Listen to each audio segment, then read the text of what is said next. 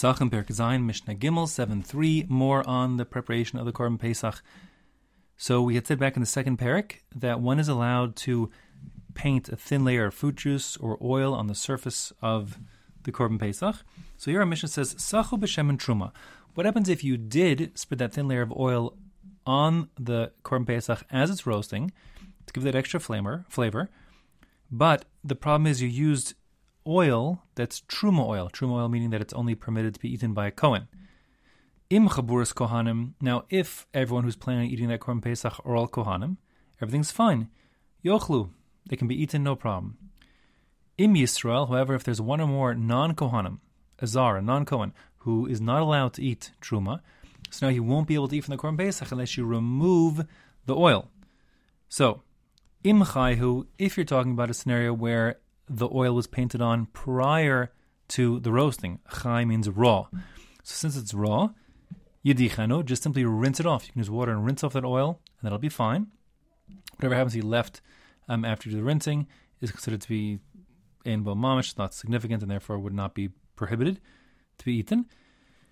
The Rambam does specify you have to dry the Korban Pesach after you rinse it. That's because there's water on the outside, and one can't, of course, boil with water, and then having droplets of water on the outside of the meat as you roast over the fire could be a potential problem of cooking with water or the Korban Pesach. So at least according to the Rambam, you have to remove the water by drying it.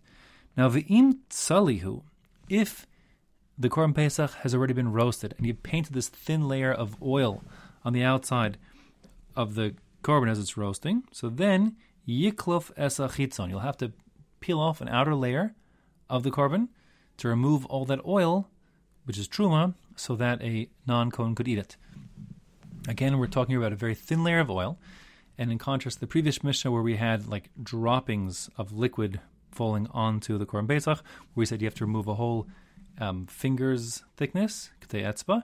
Here it's a very thin layer of oil that you're painting on. And according to the Shulchan Aruch, Ramah, we're talking about a case really l'chora l'halacha where it's was painted on as was already open over the fire and roasting, and therefore it just doesn't penetrate deeply, it's just on the surface layer. So removing a surface layer, even thin layer of the outside of the meat, getting off that oil will be sufficient. Now the next part of the Mishnah is talking about oil that's not truma, but rather sacho b'shemen shel maaser sheni. It's maaser sheni oil. Maaser sheni, you'll recall, is the second tithe.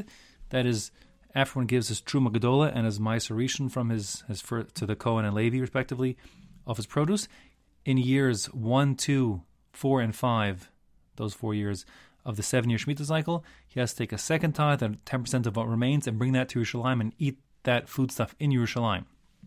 Now, that would apply to oil as well. And in the event that he doesn't want to carry the oil up to Yerushalayim, he is allowed to be poda'et, to redeem the Maaser Sheni, Kedusha, onto a coin, bring the coins to Jerusalem and use the coins to buy foodstuffs over there, as we learned in Maseches Maaser Sheni.